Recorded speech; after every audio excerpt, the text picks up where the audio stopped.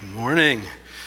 Hey, as Tom mentioned, my name is Paul. I'm one of the pastors here at Cedar Mill. And for those of you who don't know me, and for those who do know me, if you know one thing about me, you know I am one lucky dude.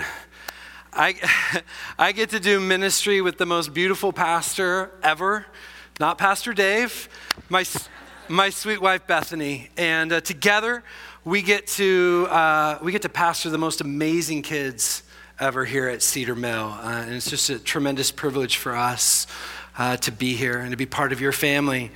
I want to say just a couple things before we move along about Royal Family Kids Camp. One, I can promise you two things.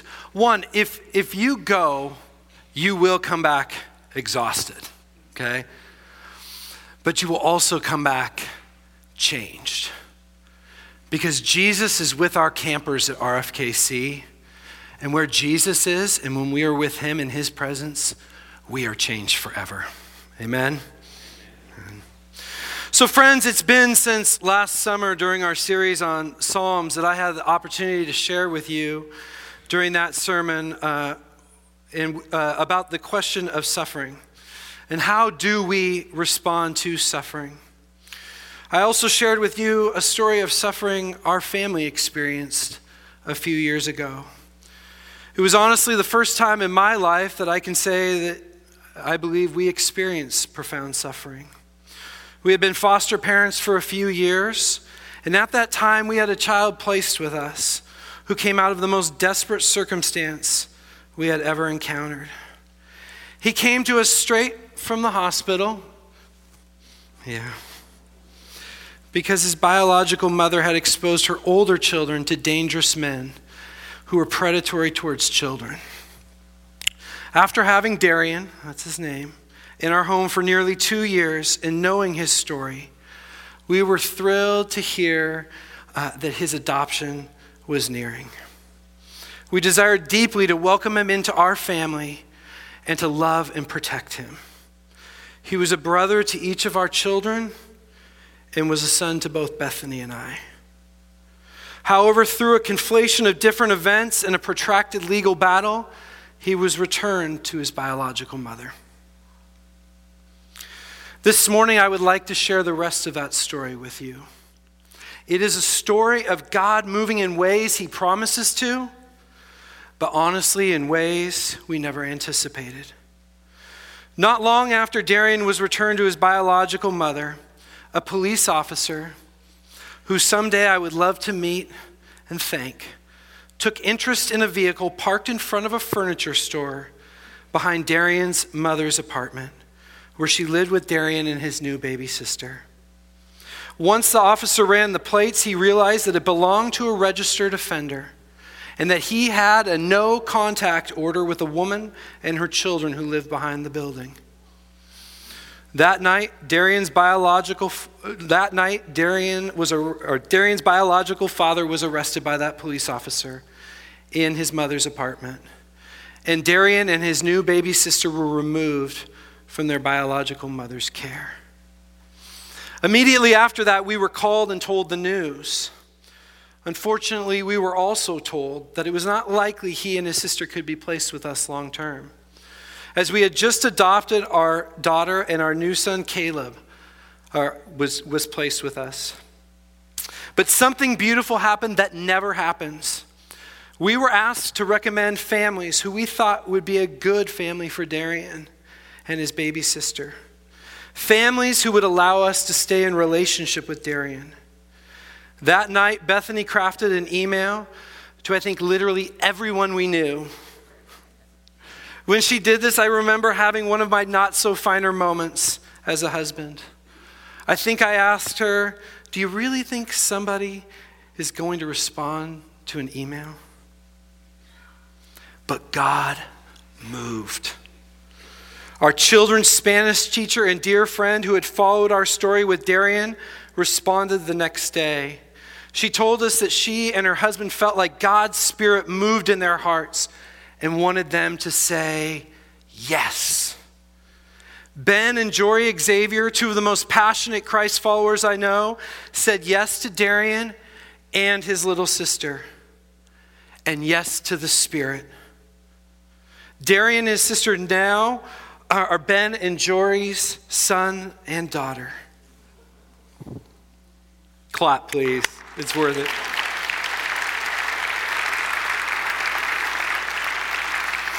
Darian and his sister have been given new names to go with their new identities. They have been given a permanent family, a secure future, and unconditional love. Friends, there are stories of adoption of children in this room that are very similar to Darian and his sisters. And some of those stories found their beginning at Royal Family Kids Camp. Today, though, as we walk through God's word in our text, I want to create space for us to think about another adoption story. It is my adoption story.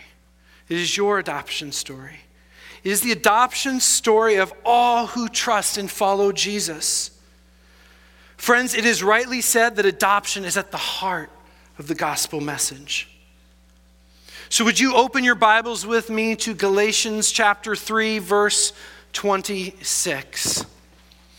And our scripture reader today is my dear friend Martha Court. For all those of you who don't know Martha, she and her late husband Hollis served as aunt and uncle at Royal Family Kids Camp, which is a very important position at camp. And her soon-to-be daughter was also a camper at RFKC. And listen to this. Their adoption story will be finalized this coming Wednesday.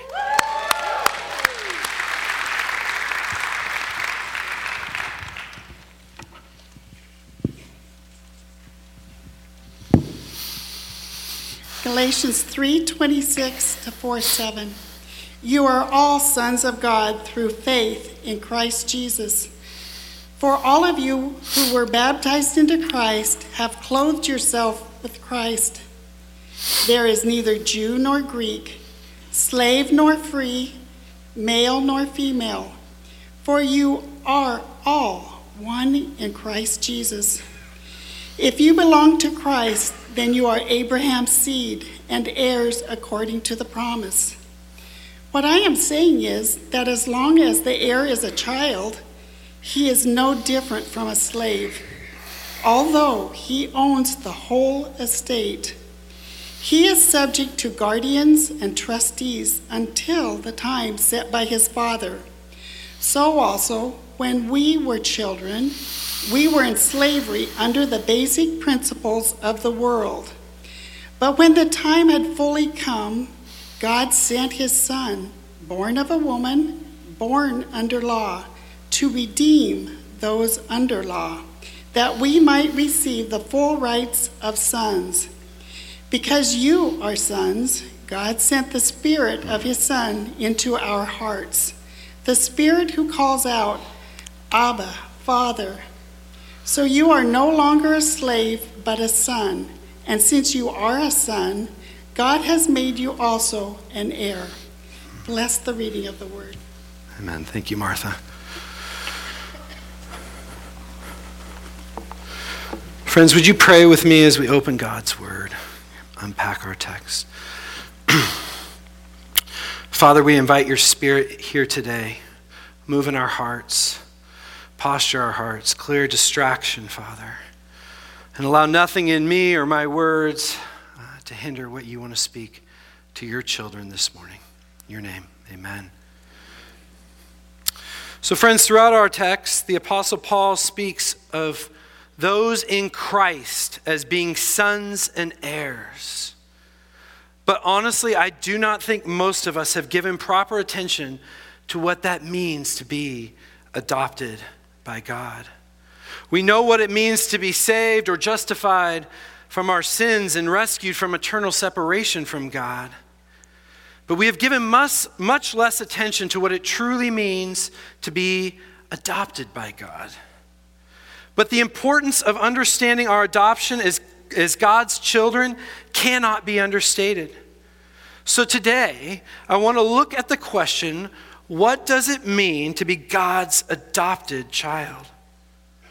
When author and theologian J.I. Packer poses the question, what is a Christian, in his classic book, knowing God, which I'd recommend to each of you, his response is this: the question can be answered in many ways, but the richest answer I know is that a Christian is one who has God as his or her Father.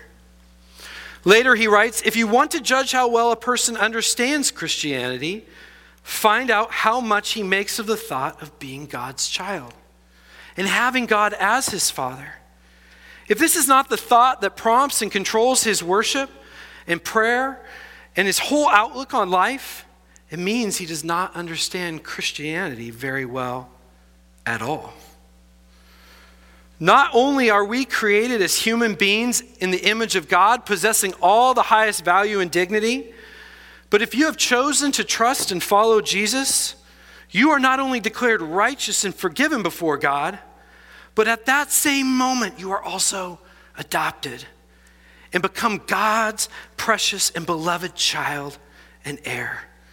This means God, the gracious and merciful judge, declares us righteous based upon Christ's death on the cross.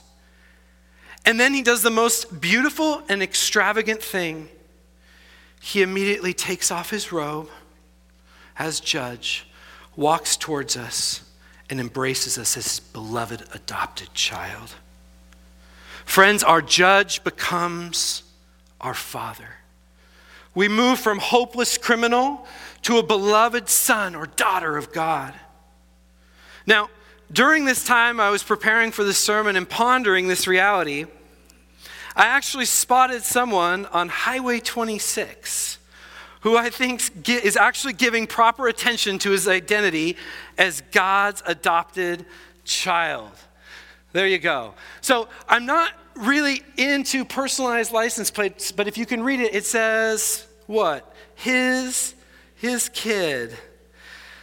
Okay? But even though I'm not into personalized license plates, I love that this guy gets it.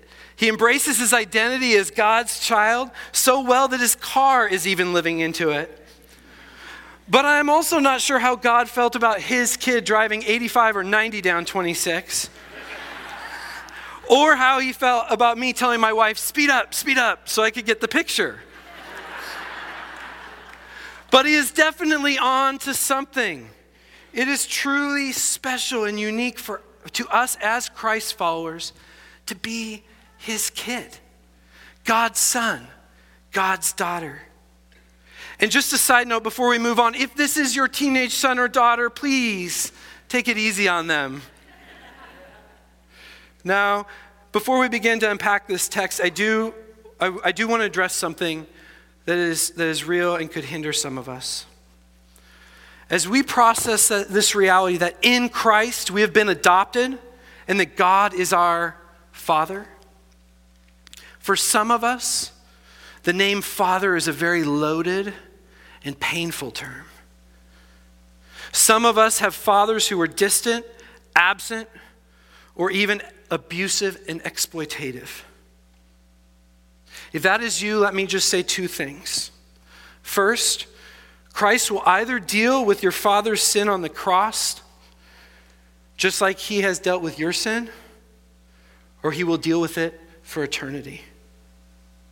Second, I'm very sorry. But I want you to know this. You have a heavenly Father who loves you and delights in you, and is the Father your father should have been if sin and brokenness had not entered this world. But with that important and unfortunate reality acknowledged, let's look at our passage this morning. The Apostle Paul presses fully into this idea of God as Father, and he does so over and over. Chapter 3, verse 26, for in Christ you are all sons of God through faith. Verses 4 and 5, God sent forth his Son, born of a woman, born under the law, to redeem those under the law, so that we might receive adoption as sons. Verse 6, and because you are sons. Verse 7, so you are no longer a slave, but a son. And if a son, then an heir through God. In Christ, you are now a son or a daughter of God. And you can now call him Papa, Daddy, Father, Abba. And it is worth noting that in our passage this morning, that Paul shifts out of the Greek and uses the Aramaic name Abba for God. He does this because Aramaic was the language Jesus himself spoke. And when Jesus would pray, that is the exact term of affection he would use as God's son to cry out to his Father. As God's adopted sons and daughters, Paul is also inviting us to call on our Heavenly Father in the exact same way. Now, friends, this is a very radical claim Christianity makes that no other faith dares to. No other religion dares to call God Father. Maybe you are new to Christianity or wrestling with your faith and asking, what is even so special about this idea of God as Father? You might even be saying to yourself, aren't we all God's children? That is a pretty popular idea in our culture today. And Scripture would agree that God deeply loves all people and they are deeply valuable to him.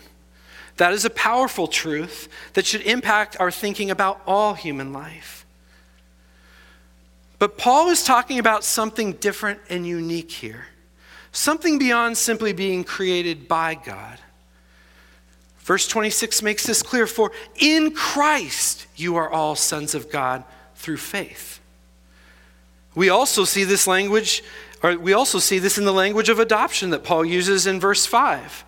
Christ came to redeem those who were under the law. Friends, be clear about this. We are not born biologically into God's family simply by existing.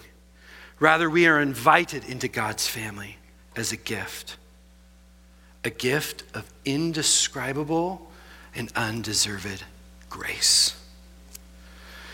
Prior to faith in Christ, you could rightly say that we were nothing less than spiritual orphans, fatherless, parentless. Paul even goes so far as to call us slaves. But God adopted you as a child. And you were, by nature, children of wrath, like the rest of mankind. But God adopted you as a son, as a daughter. And he rescued us through his one natural son, Jesus. But friends, all adoptions come at a cost. My daughter Mariah's adoption papers, the second the judge signed those papers, she became my little girl, my daughter. But to get to that point, there was a cost. Friends, your adoption papers are signed by nothing less than the blood of Christ. And your adoption cost him nothing less than the cross.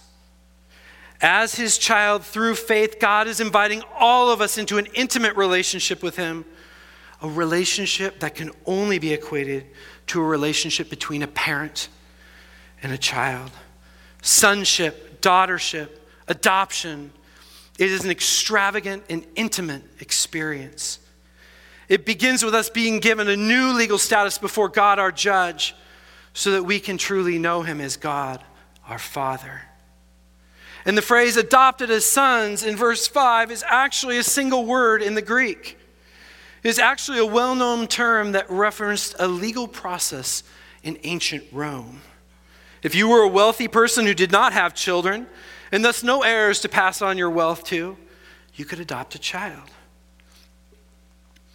At that moment that you adopted that child, all that child's debt would be canceled. That child would then have a fresh start and would immediately receive all the financial and legal privileges of their new father's estate and all the privileges in life as the son and heir of his or her new father. So when Paul used this term, everyone knew exactly what he was talking about. It was not just a new level of intimacy with God, it was a new legal standing and set of promises that God, by his character, will never break as your Father. It is for this reason that Paul uses the masculine term only in our passage today. Did you take note of that? Did that maybe make you uncomfortable? Please don't be uncomfortable. Paul is actually doing something quite subversive to his patriarchal setting. Paul is making a very intentional point. Remember, in ancient Rome, who received the inheritance of the family? Right, only the son. Who alone had the full rights and privileges in ancient families? Only the son. Paul is saying here, regardless of who you are, your gender, social standing, or racial background, if you come in Christ, you are a son. You will be given the full rights of adoption and sonship, and your Father guarantees it through the work of his firstborn son, Jesus. And this reality is true regardless of your past, your mistakes, your sin. Friends, if you feel unworthy or are carrying with you a past that even the thought of fills your mind with sadness, remember every single one of us is completely unworthy and undeserving of this gift. If you have chosen to trust and follow Christ, your identity as a son or daughter is secure. And friends, your Father will never disown you. God will not and cannot break his promise. Your adoption is final. And your perfect Father, as your perfect Father, he even goes further. As your Father, he does not want his children to question his love and their value. He wants you to know as his child inwardly that you are his son, his daughter. And this is where we again connect with our Life in the Spirit series. God sends his Spirit to bear witness to your spirit that you are his child. You are already legally his son, and because this is true, God sends his Spirit where? Into our hearts. The Spirit that causes us to cry out, Abba, Father. Abba, Father, the Holy Spirit, God within us, enables us to say, yes, it is true. I am a child of God. And Abba, Father is not simply a term of affection. It also connotes a sense of strength, akin to, have you even seen my daddy? Do you even know how strong and powerful he is? We, friends, are children of the sovereign King of the universe. And again, this is not simply some legal paperwork filed off in some state building somewhere that you are hardly familiar with, some objective truth that you only dispassionately know. It is an identity that you experience, you grasp, you cling to daily, and you treasure. It is an identity that changes your life. My daughter Mariah doesn't have to grab her adoption paperwork to know that I am her daddy. She knows without question in her heart, and I know it in mine. I am her daddy, and she is my precious, and though at times stubborn-minded and strong-willed daughter. So how does this identity as God's adopted son or daughter change our lives? There are 5 privileges we have as God's son and daughters that I want to explore with our remaining time. And I want us to think about how the reality of those privileges should change our lives. The reality, though, is to fully mine the depths and the richness of what it means to be God's adopted child would take us far more time than we have this morning. But I just want to unpack these 5 privileges. First, as God's adopted child, you gain access. Friends, your Father wants to spend time with you. As his son, as his daughter, you have unfettered, on-demand access to the God of the universe, who is your daddy. He is never too busy for you or doing something too important for him to engage you. Friends, children really can teach us so much about our relationship with God. That is why Jesus so often directed his disciples' attention towards children. The way they move about the world and they interact reveals so much to us about how to live fully into our identity as God's child. I remember when my 3 oldest children were about preschool age and would come to visit me at my office. They would bring me artwork, pictures they drew for me, and would run into my office eager to show me what they had created. They could care less what I was doing, if I was talking to someone who was important, or if they were interrupting. They just wanted to see their daddy and spend time with me and offer me the gifts they had made.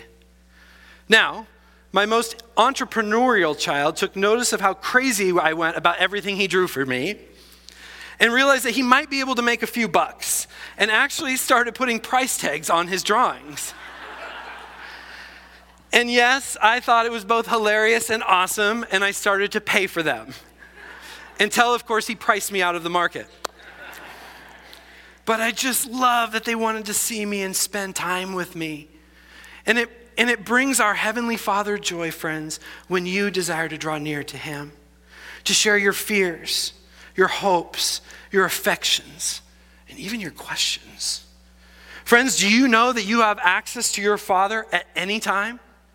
What a privilege to have access to the sovereign King of the universe, who is your Father. Friends, do you call out to him and spend time with him throughout your day?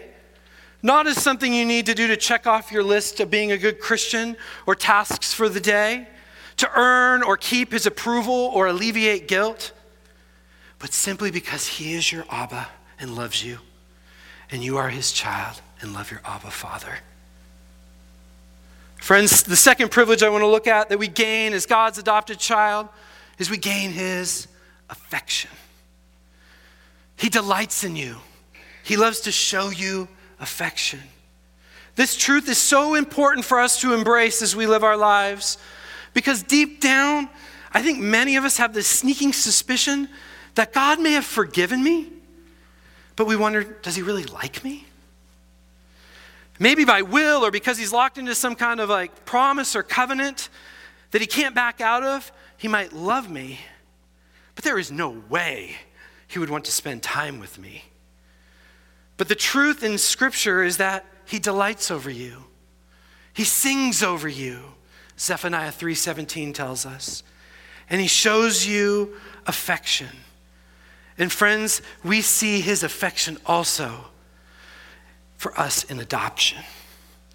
God moved towards us. God pursued us. God chose to adopt us. He took the initiative to love you and bring you into his family. Your Father turned to you and said, I want you. He chose you. He loved you. He adopted you. For he chose us in him before the creation of the world to be holy and blameless in his sight. In love, he predestined us for adoption to sonship through Jesus Christ. He adopted you with choosing love, with adopting love. Third, as God's adopted child, you gain security. Are you secure in your Father's love and your identity as his child? Or are you worried about getting kicked out of the family if you mess up? Your Father loves you, and it's not because of your effort. Our adoption is a gift we receive by grace, not performance. Friends, we should have a humble confidence that while our sins and failures certainly hurt our Father, they do not threaten our standing with him, which is precisely the truth we need to hear to feel safe to go back to him when we mess up. We can receive his forgiveness, and he will continue to teach us to be more like him. But in light of this reality, isn't it crazy how much we so often operate out of a place of insecurity? Wondering if God is going to disown us, comparing ourselves to other people, where every relationship is about wondering if I am good enough or better than others.